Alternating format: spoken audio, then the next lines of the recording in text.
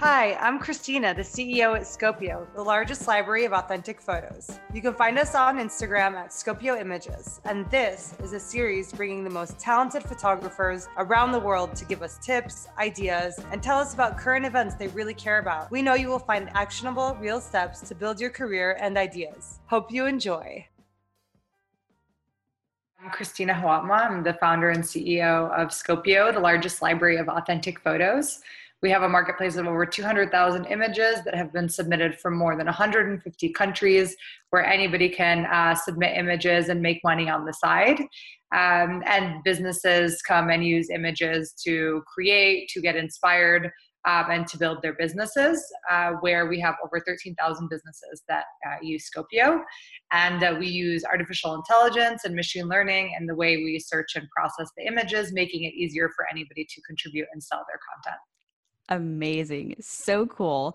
So before we get into where you are now, I want to go back in time a little bit. Can you tell us about where you grew up, your childhood? Did you always kind of have that entrepreneurial spirit? Yeah, they always ask that either entrepreneurs are born or they're made. I was always creative, I think, and off the beaten path, which I think to me now is entrepreneurial skills. But at the time it was like, I love to do projects. So like my mom always says, I used to find you in the closet, like cutting things and creating like stories. And so that creativity, I think when you see that in a child now, I would recognize that, where before you're like, oh, they just like to do arts and crafts. Really, they're trying to build things. And that could be an internet company one day like I did, or it could be something smaller that they enjoy. So I believe that part of the creative process, actually going through it, is really valuable. And I would encourage more people to actually have an idea and just do it, whatever it is. And I grew up in St. Louis, Missouri. My parents are immigrants from Jordan. They're doctors. I grew up with three sisters. So I was in an all girls household. And then I had a journey that took me across the world and ended me ultimately at Columbia in New York for grad school. Where I have invented this idea, which to me was a fun project, a concept. But then I got so obsessed with the opportunity that I could make an impact in the world, which is through changing perceptions and stereotypes through imagery. And that at the time was so small. It was just about organizing and filtering images based off of protests from Twitter and Instagram. So like the Arab Spring, Black Lives Matter, there were protests in Venezuela. And I was like, these images are amazing. Everybody should see them. Why are they just stuck here? How can I get them so that people can actually see them and use them? So that's where Scopio, which stands for Scope It Out, came from. Very cool. So let's dive into your time at Columbia and how this idea actually came about. So you're seeing all these images on social media. How did it actually come to fruition? Because I'm sure what it is now is different, way different than what it was initially. Yeah, it is. Like, I think the biggest misconception in building businesses or in tech is that your idea actually is what happens in the end. So if we, again, started businesses with the concept that this is going to change over and over again, have its own life, then that would be much easier to handle. Because when I started, I was like, this is my idea. And then it just like kept changing. And you're like, it's almost like you're just managing it, but it's just growing where it wants to grow. And that's from market forces, from the people that you meet that push you forward. That to me is such an interesting experience, because when I had thought of this, I just did like a pitch competition. There was this small pitch competition and everyone was like, what a good idea. And I was like, yeah, this is. So then I would just kept kind of working on it on the side. And then every time I would have a paper that would give me leniency, I would write about this subject. Every time I had like a presentation, I would talk about this. So I became super hyper focused on the subject area. And I was like, why can't we find these photos? Why are they stuck on Instagram? Like, what image options do we have? So I just kept going with it, and then figuring out how a business could work throughout that, with that idea. And that's the really exciting part of starting a venture, of course, because you're like, wow, everything's new and exciting. But what I did, I think that what set me apart and like gave me that like leap was that I got an to work for a venture capital firm. So I worked for a seed stage firm and they invested money, but they also invested engineering resources for businesses. So I got to see their whole portfolio, how their businesses were running, the big ones. I got to learn how they were building their apps and websites. Like I would watch the engineers and visit the sites of the businesses. And then I would ask questions about my business plan. So that gave me like an understanding of how I could frame it. And then when I had gone back for my second year of school, then I was like, you know what, I'm going to do this. I really believe in this as an opportunity. And that's when I really delved into the business part of it. Like, how do I start a business? And then would find resources and people that would be able to help me frame that. And that's how it started. Very cool. So were you studying tech or something in that field, or was this kind of something way different than what you were actually studying? Yeah, I was in the international affairs school and I was studying technology policy. So at that time I was really interested in how like governments and people talked online. Like now we're like Twitter is all politics. And I was like, what are the rules? And I had weirdly been like studying that for like 3 years before in my undergrad about Facebook groups and how people go and join Facebook groups and they go to like a protest or they go create an event. And I was like, oh, there's like this connection. So it was like always a research, super interesting thing for me, but I never thought I would have a career based off of that subject ever. Gotcha. And then so now you do have a co-founder. So how did that come about? So I started for about, I think like a year and a half. I was by myself, and it was just basically me going around the university, asking engineers, asking business people, trying to make this thing like happen while I had all of these free resources. And then I had only the tech part of it. So I only had a database that would search Twitter at the time for hashtags to find photos. And I was like, I need a designer to show what, like, I have nothing online. So I went to a conference at Parsons School of Design, and I met this guy that was like on the faculty, and I was like, I have this business and I am looking for somebody to design the site for me. Can you put an internship request out? Like in full confidence, like because I really believed in it. And he sent it out, and my business partner now responded right away, and she was like, I love this idea. I'm a photographer and I'm so into protests, and these photos are amazing. And so we started working together when she was in grad school. And then when she finished a year later, I was like, you are staying with me. We're making this happen. So luckily she believed in it. And we had this support at the time of something called Columbia Startup Lab, which I got into right when I graduated, which is a year of co-working space where they like bring people to talk to you and stuff. And it's like a cheaper co-working space. So it was easier for me to then just like doing it by myself in my apartment. I had the space, and for her, it was also like easier to get into that. So we had a year to kind of come up with how we were going to make this happen during that year. Gotcha. Very cool. And then so at this time, when you're first starting out, are you actually getting like submissions from photographers yet? Or is this kind of just curating content? Yeah, at that time we had just built a search engine to search hashtags. So we would search like Black Lives Matter, and then we would find all the images that were coming from Twitter and Instagram through their APIs. And then what we had built was, and I had found partners to help me with this, was to curate the images. So if something was like an advertisement or a cartoon or like those things that always like run around, we would clean those out. So it would just be the original photos that we searched for. So we got up to 60 million photos like that. And Wow. then we were like, it doesn't matter because we don't have the rights to use them or distribute them. So they were just like stuck. So how did you get over that hurdle then? Like, was that like just reaching out to everybody, or like what's the next step there? So we had some interesting pilots at the time. We got like Thomson Reuters, we had Google, we had a bunch of really big companies that were using this search system. But then we couldn't figure out like how to move forward with that. And then if I ever meet an executive at Twitter, I like have so much beef with them because their API is so expensive. So when we were in a pilot with Thomson Reuters, they did one search that cost me $6,000 just to search a hashtag. And I Wow. was like, I'm like a broke student. I don't have anything like, but at the time we had like a little seed funding. And I was like, I can't build a business like this, like without raising $60 million right now. And it was like really frustrating because we really believed in that search. But then we were like, you know what? At the end of the day, people just want the photos. They just want to be able to use them. So why can't we just get people to submit photos to us? And then we'll just tag them and title them and use the AI that we have to just make them visible.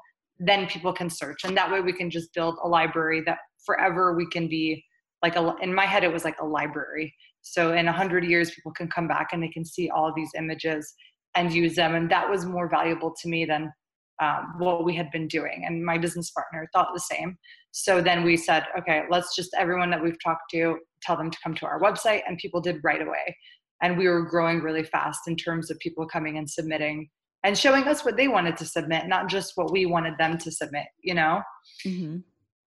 That's really cool. And then can we talk about like the submission process for any like photographers out there that may not know how that works? And because it sounds like just like the research I've done that your process is actually way easier than some of the other ones. Like you guys kind of do some of the heavy lifting after they do submit photos. Can you kind of talk about that process? Yeah. So in stock photography, there used to be the way it was set up was that they would do like photo shoots, and then they would hire models like to sit around an office, and then you'd like be working, and those mainly were going on print magazines. So the images, the way they're structured and the way that they were like tagged and titled were made for that distribution. But now we have millions of businesses, even like you for your podcast, or anyone that has a small business or an idea needs photos, right? You're on Pinterest, you're creating boards, and you need fresh images that match your audience, or else you look like out of touch. So meanwhile, thank goodness we already have all this content. It's like we take more photos than in all of history combined every year. So so the tagging we felt and the license part was like kind of old school. So we're like, instead of people understanding like copyrights and licenses and where these photos can be used and also how to tag your image and make it more available, let's do that ourselves and just make this simple so that anybody around the world, whether or not you know English, whether or not you know how to sell your images, can do that. So you just go to Scopio's website, you submit the photos that you have. You can submit more anytime, there's no limits. And then you send a link out to anyone that's in the photo. That gives us the right to sell like Abby's likeness, and that way she knows that her image is being distributed, which is basically the main difference between stock photography and non, is that you're getting those permissions. And then that image goes and it gets titled and tagged and curated and put up on the website where businesses can then search and use that photo. So it takes like a long step process and really shortens it for the user right now. That is so cool. And I think that is a huge help because in this digital age, content is king. Yeah. And I Queen. think, oh, yes, yeah. King, queen, all. It's all the same. um, but yeah, like content is powerful and we all need content no matter what kind of business we run. And Yeah. I think sometimes people get into the mindset of, oh, I need to do it all of myself and there aren't any Yeah. good options. And something I really think it's cool that you guys do is that emphasis on diversity and getting images from around the world. Because I just remember like looking at different like stock options, like even a few years ago, it'd be just like the same cheesy guy. Like it's just Yeah. like Doing so different things. yeah, like it was just like the same person, same outfit, just different like weird poses. And it's like, hey, that has nothing to do with my business. But can you talk to the diversity element and the, I guess, more like realistic and like the emphasis you guys put on those things? Yeah, so that's our number one emphasis is that, again, for the first time ever, no matter where you are, you have an opportunity to build a business, right? You have an opportunity to grow, besides a few like really difficult scenarios, but generally the internet has leveled the playing field for us. So there's no reason why talent can't be used no matter where you are. And we felt that was a huge problem in the industry, especially with things like the women eating salad, like all those stereotypes that now don't exist anymore. Um, So that's where our perspective came from with that. And that's why we had built all these different things to make it easier for anyone around the world to submit, but also to value that. So if you're looking for an image of an apple, it could come from Nigeria. Like, why would you care? And we have some beautiful ones that are like with people with apples on their heads like that. And it just goes to show the creativity.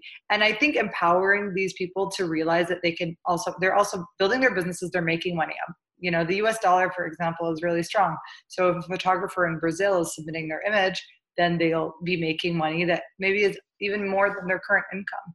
So leveling that and being able to pay photographers around the world is something I'm very excited about, especially as we can see the business growing and what that can do for people around the world and for art in general, creativity.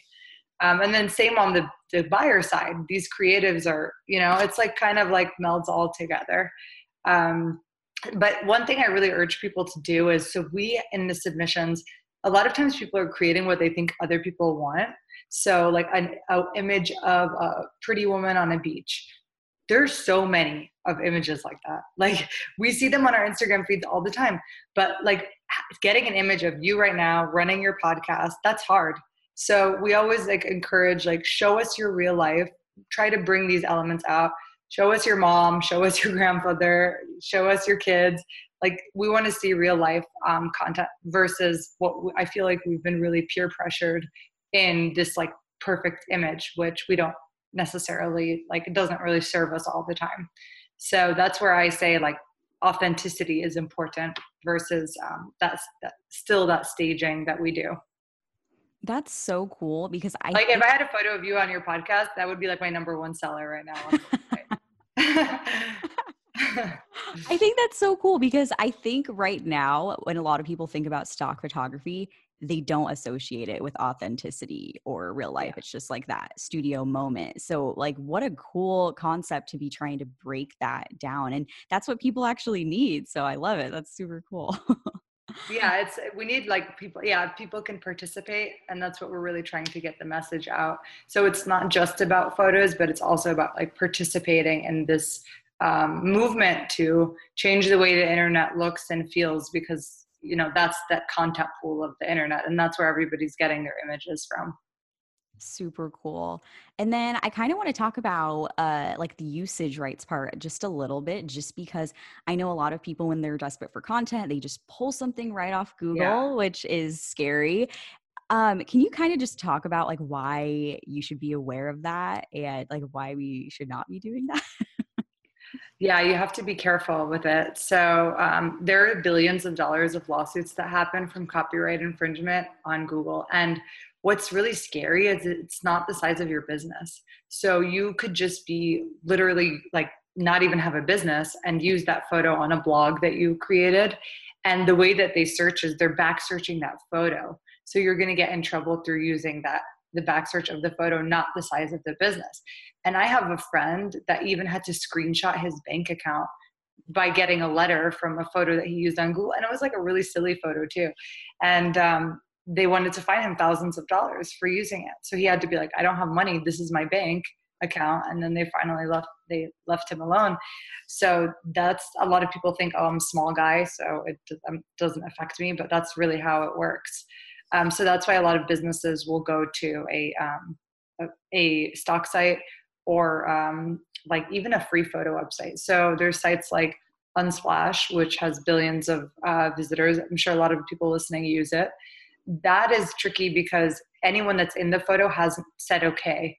So if like say Abby and her friend were friends and she took a photo of her and then they stopped being friends and then that photo started to be used everywhere, that friend might get like put a lawsuit out and be like, I don't want my photo to be used. And then you would have to take those down from your website or your advertisement or whatever. Sometimes there's like logos and trademarks. So if you're using a photo and there's a Nike logo in it, Nike might also say, hey, you can't use that because there's Nike in my image. So that's where on Scopio it will say commercial use or editorial use. Editorial you can use to describe an event or situation and usually has logos and trademarks. in it and is not authorized by the people in it. And then the commercial ones you can use for whatever. You can edit them, crop them. So what we did to just make this so much easier for people is that we included what they call extended license in their subscription. So that you can use this photo for whatever you want, and you don't have to feel like you're going to be violating those terms. Like, we have very loose terms for that, because we're dealing with mostly small businesses, individuals that don't understand this. But the real experts in the space have been working, like the ones at the big publishers and the big brands, they have had that role for like 10, 20 years, that they've been just doing those licenses and making sure that they're not violating them. So that's where like you want to go and just know that that's all taken care of for you. So smart. And I think, yeah, people need to be more aware of that, because no one is, oh, like, Yeah. I'm fine. Like, no, like, it's a big deal. Yeah. um, so Free I photo touched, sites are easier than Google. So if you have to choose, go to a free photo site before going and taking it from Google. totally love Because it. there's sometimes they're traps even. Like, they Oh, want you to do scary. Oh, no. that. Don't do it, guys. So I touched on it a little bit, but I want to dive into it just a little bit more. So kind of like, who should be using stock photos? Like, you talked about all like the different kinds of businesses that use your websites. And I think sometimes the people that are maybe like a really small business, or even just like a single influencer, think, oh, well, I have to go take that myself. If it is something like, I don't know, I live in Arizona, some cactus, like, oh, I have to go take it myself just because I'm not big enough to use stock imagery, or I don't know what's out there. So can you kind of talk to the people that are more like weary of using stock imagery and how they can incorporate it into their business? Like, do you have to be a huge company to be using it? Yeah, so I think the more the thing you want to ask is what you're using that photo for. So if you want to show that your creativity, you can use editing apps like Canva or PixArt, or do editing on top of that image, where it would just be, totally different than the actual photo you get. So you can change the background with the cactus, or if you wanted to add like dimensions around it, then that's your original art. So it doesn't really matter that it was a stock photo, but it had that look that you felt like. And we have that all the time. Like, for example, somebody will have an Instagram account and they'll talk about Beverly Hills, then they'll use the images of the palm trees they get from Scopio, and then you can write whatever you wanted to say. So it just gets a better angle on it. Also, a lot of times you can cut them and use multiple images together. So I think it's using all the tools is the hard part. It's not the photo that's the hard part, or like resizing it and making it fit for you. So a lot of businesses do that. Also, I really want to stress the importance of anybody that doesn't have a business. Your personal brand is very important. Like, if you're trying to get a job and you're a student, like, you need to have some sort of base to go from. So people are going to be looking you up on social media, or if you're a small business and you're working on all these other things, social media or the brand that you have is so important. So you can, and I wouldn't overthink things. So you can start off with these like stock images, then you can start to get better at editing them. And then once you know what you want to produce, then you can start to get better at producing them. And then you will just keep, and it will like follow you and help you along the way.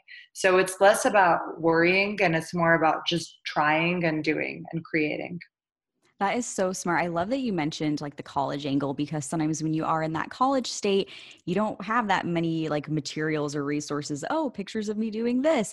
And something Yeah. I noticed, like, this is a random specific, but something that a lot of the college students do struggle with is finding a LinkedIn header image.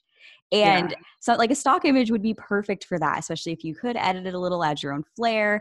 I think like that's a great option. And I think people don't realize, like, I love your tips about like editing them to kind of fit your brand, because it would save you so much time. Like, if I'm going to get a same picture of a cactus that probably already exists, I'm going to take hours out of my day to go take it. Whereas I could kind of just like edit it, add my little PixArt glitter on it, and make it my own from like a stock image perspective. And it would have saved me hours. So I think that Yeah. is great. Like, everyone listen, keep that in mind. Seriously. And just try them and switch them out. And like, that's again why it needs to be like easier to use photos that you don't have like a commitment to, so that you can keep switching and trying different things. Definitely. You can even And like change the color on the sweatshirt. Like you can do a lot of things where nobody would even know. it's so true. I love it. And that's just saving us time because we're working women. We got places to be. That's perfect. It's all about volume, you know. It's really about getting as much out. Like there's like I love Gary Vaynerchuk. He says put 9 pieces of content out a day, you know. So it's sitting there and waiting is not great because then you're that much behind. Totally, definitely. Even And when applying to jobs, like people that apply to work for me, they use presentation decks now. They don't even send me their resume, and they'll have like 3 slides of beautiful photos, and then they'll say like, "This is what I've done in my life," and I'm like, "Wow, this person's really great," versus just having a resume. So it's just really about that personal branding and showing that you can use all these new modern tools. definitely, I love that. And since you brought it up, I would love to talk about what you look for in people when you want to bring on people, like when people are applying to work for you. So, like, because I'm sure a lot of people are curious about how to get their foot in the door in like the tech space. So, can you kind of talk Yeah. about what you look for? Yeah, so I think like, tech is really tricky. I'm really surprised at how slow it's moving in terms of people coming into tech. It's like really male dominated. It's really like I feel like old school still.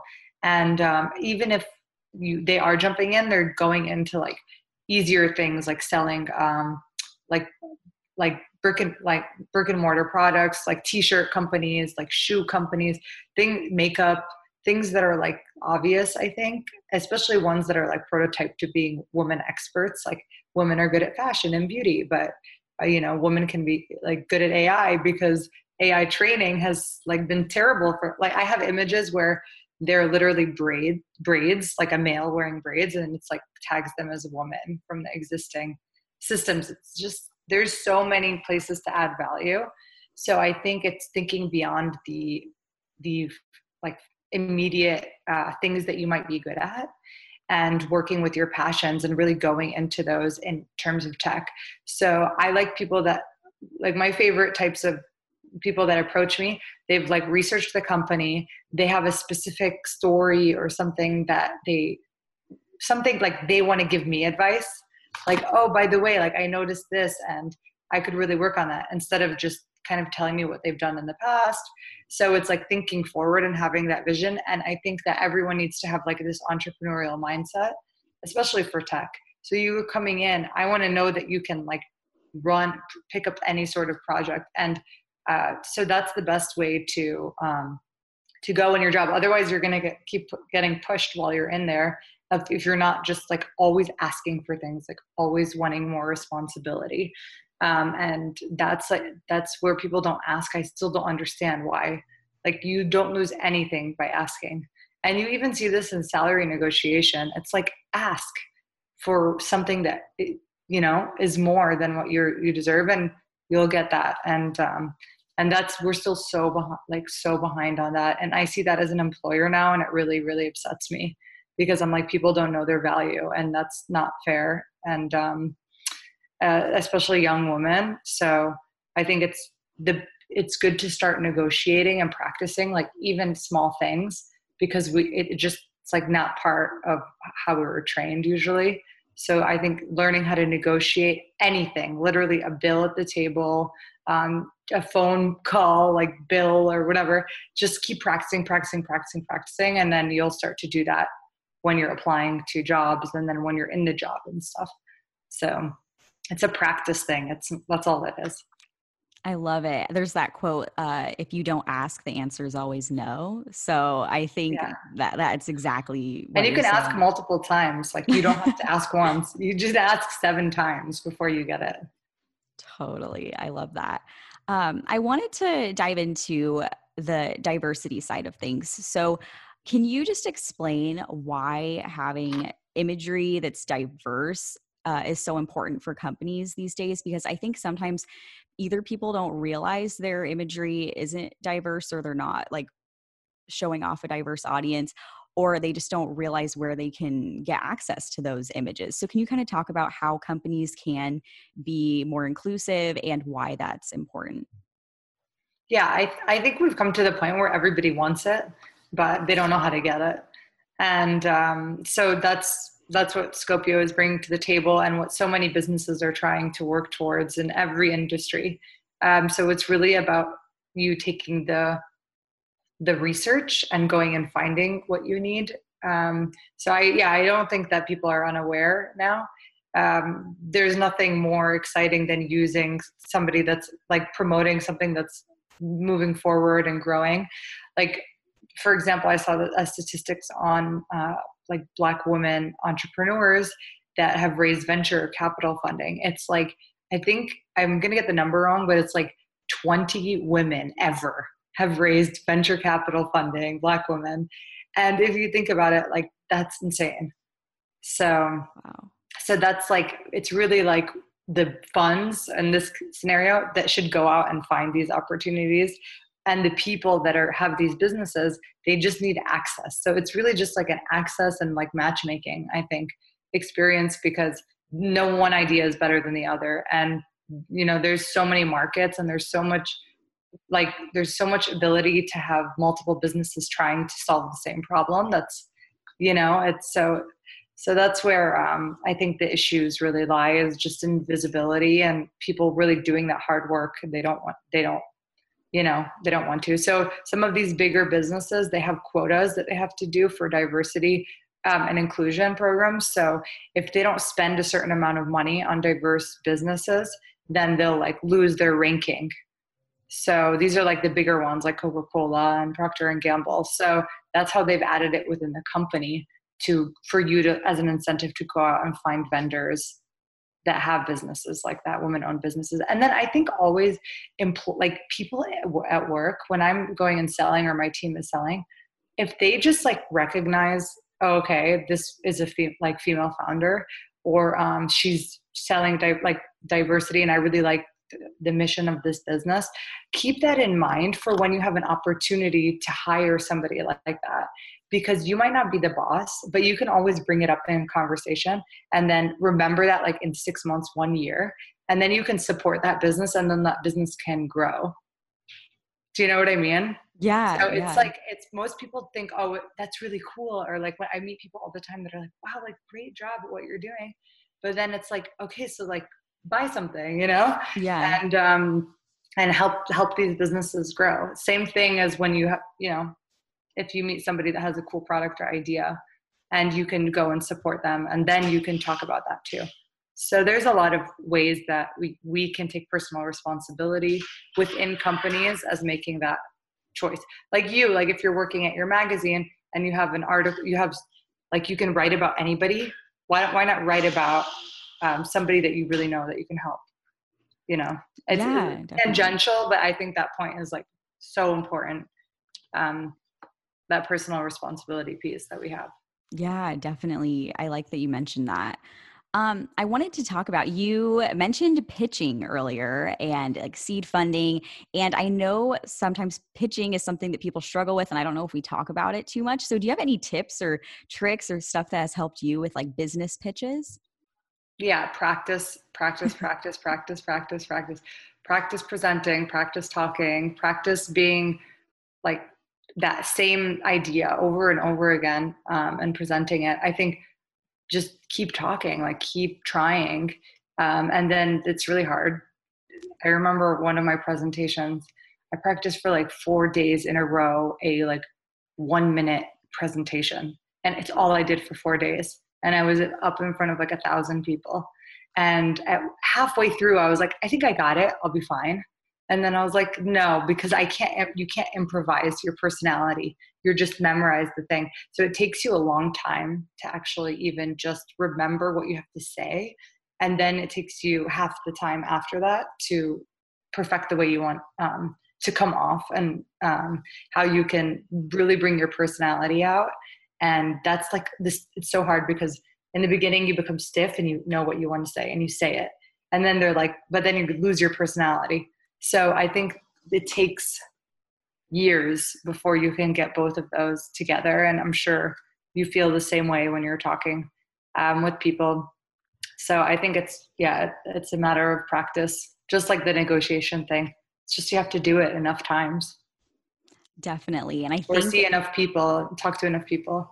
Like if somebody doesn't yeah. like it, like go to the next person. Definitely. And I like that you mentioned like that you just will keep getting better, because I think sometimes we put pressure on ourselves like, oh man, my first pitch or my first interview, like what was that? But like Yeah. you just keep doing it, you will get better. So you can't like judge your first one and think that's how you're going to be the rest of the way. Yeah. And always ask for feedback too. So if it's appropriate, then say like, how could I have improved? Or even watch yourself if you can. If it's like a video, you can watch yourself and improve that way too. I love that. Just Super smart. don't feel like it's a personal attack. It's just the name of the game. Definitely. And okay, so I am always fascinated by people that can build something out of nothing, and it's just like it can turn into something great. And I know that even like running a podcast, some days I'm just like, man, like why am I doing this?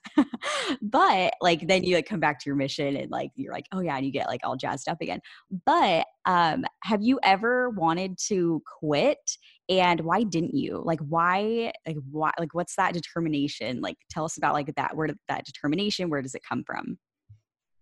Yeah, it's so weird. Like, I wish I had an answer for you because it's just like sometimes you don't know what's going on or why you're doing it. Especially when I wasn't like, I'm going to build a business. I was like, I love like images online and I want to help. So I think number one, the most, the most thing for me is all the like small wins that you have. So I probably almost failed like 6 times, like fully failed like 6 times, like maybe even more than that. It gets really scary at some points because you go like up and then you go all the way down and you go up and you go all the way down. So at like those downs, you're like, oh, I've like, and then you think of things like, I haven't come this far to just come this far. So then you see all your little wins, like whether it's my investors, and I'm like, these people really believed in me. And, you know, like 2% of women receive venture capital. I've already gotten people to believe in me.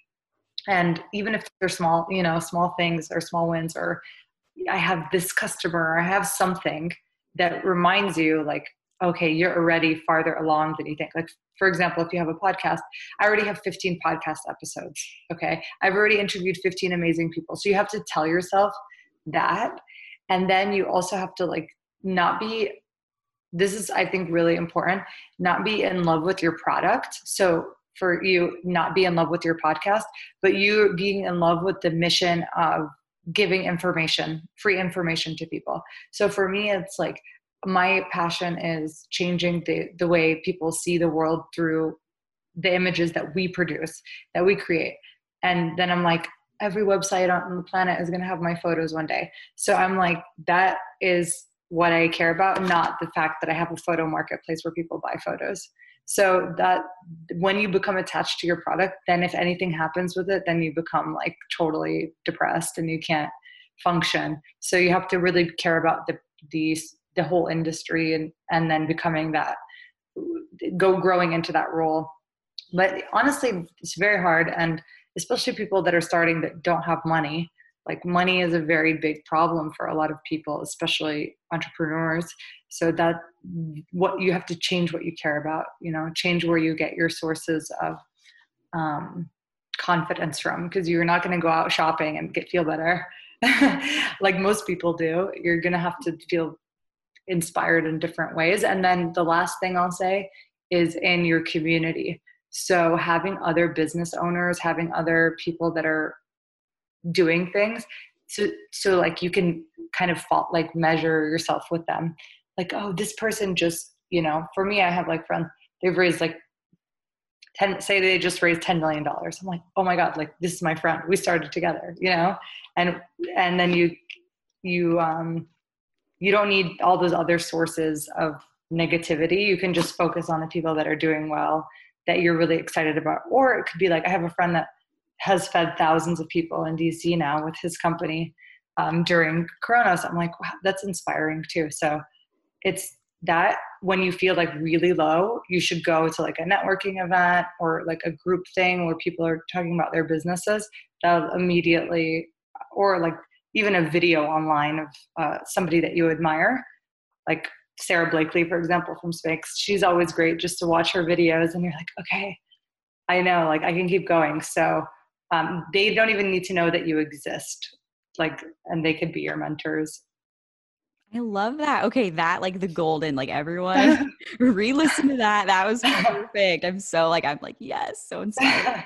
And I love Sarah Blakely too. She's so cool. um, or actually two questions before we head into rapid fire. One, I wanted to talk about the Forbes 30 under 30 in media. That's super cool. So how did that Thank come you. about? Is that like a surprise or do you know it's going to happen? Like, can you tell us a little bit about that? Yeah, that was one of the best days ever that we've had. It was a surprise to us. We knew that we were nominated, but we didn't know who nominated us. And apparently, it's like this huge thing where like people like pull all their connections to get nominated, and we just didn't know anyone. And then we found out that we were chosen by like Don Lemon from CNN and like a few the founder of Vox, a few other people, and we were like, well, how did we get here? This is amazing. And so we don't know, but we filled out the application when we got nominated. And then they told us that a Forbes editor nominated us. And we've never been on Forbes. So I don't know why a Forbes editor would know about us. And it's so amazing. It's actually really funny because my business partner got it and I missed it by 1 year. And they're like, we want to give it to Christina, but I'm a year late. And I was like, you know what? Every time somebody asks me this, I'm going to say, you should have started your business 1 year earlier. Like I started, I was like 25, I think. And I was like, I should have been an entrepreneur earlier, but, but it's for Scopio. So Yeah. I'm so excited about it. And yeah, it's amazing. And it's funny too, because when I first started my business, I remember somebody telling me once, like, I don't know, I didn't even have anything. It wasn't even like I had a product at the time. And he's like, I know I'm going to see you on Forbes one day. And I was like, yeah, right. Like it's just like a protest photo site. And then when I got on it, I like remembered what he said. And I was like, well, I guess things do come true. So uh, just keep working and you'll be surprised where it takes you. Love it. Love a full circle moment. Yeah. It And happens. It's like yes. people think that, oh, that will never happen to me. Mhm. But I'm like living proof that it can happen to you. So awesome. Last question. Biggest learning lesson as a founder and CEO? How much you have to learn every day. It's so much knowledge that you just need to constantly be learning and educating yourself. You have to know everything. Like I didn't realize like how much I would have to learn all the time. So just consume, talk to people, read things, watch things. It's the only way you're going to improve and like get things done, Love especially it. in tech. Oh, I bet. Things change so fast. Awesome. Okay, perfect. Okay, so are you ready for the rapid fire round? Yeah, let's do it. Awesome. Okay, so first thing that comes to mind, and you can elaborate on it too, like if you want to share some background. Okay, so we'll start with an easy one. Morning person or night owl? Morning person. My day is not complete without. Working out. So, okay, so this one's a little bit more specific to you. Favorite image you've seen on Scopio? That's tough. I know, I'm sorry. My favorite image. I'll have to say my favorite image is last summer we did a photo shoot in Jerusalem with Canva, the photo editing site. So we actually did a collaboration and we took images in this tattoo artist's home in East Jerusalem. So we were like in her house. You should check them out on our website. So she has a photo with her and her cat and she's drawing and she's like a real life artist. And I love that image. And I love that Cool. experience. That is awesome. I have blank at my desk always. Tea. Big tea drinker. I stopped drinking coffee like a year and a half ago. Favorite book, resource, podcast, what something that has inspired you and has had an impact on you that you'd want to share? I'll put two. First is Gary Vaynerchuk. Listen to him all the time. I joke and say that he's my dad to people. And then, or my father. And then I love Huda Katan, the founder of Huda Beauty. She has awesome videos and she's super funny because she works with her family. So she's a self-made billionaire and I watch her stuff all the time. I love both of those resources. Awesome. And then last one, I'm inspired by. people like you that start their own thing and then go out and tell like information givers. I'm inspired by people that give out information for free. Awesome. Yes. Awesome. Love it. Okay. So where can we follow you, follow Scopio, all that good stuff? So you can follow us at Scopio Images on Instagram, and the website is scop.io. It stands for Scope It Out. Come visit us, browse around, or submit photos. Awesome. Perfect. Thank you so much. Thanks, Abby. I'm Christina, the CEO at Scopio. Thanks for tuning in, and don't forget to follow us on Instagram at Scopio Images. Head over to Scopio, scop.io, for access to the world's largest library of authentic images. Scope them out. And if you're a photographer, don't forget to sign up to get the world to use your diverse images. Thanks, and see you next week.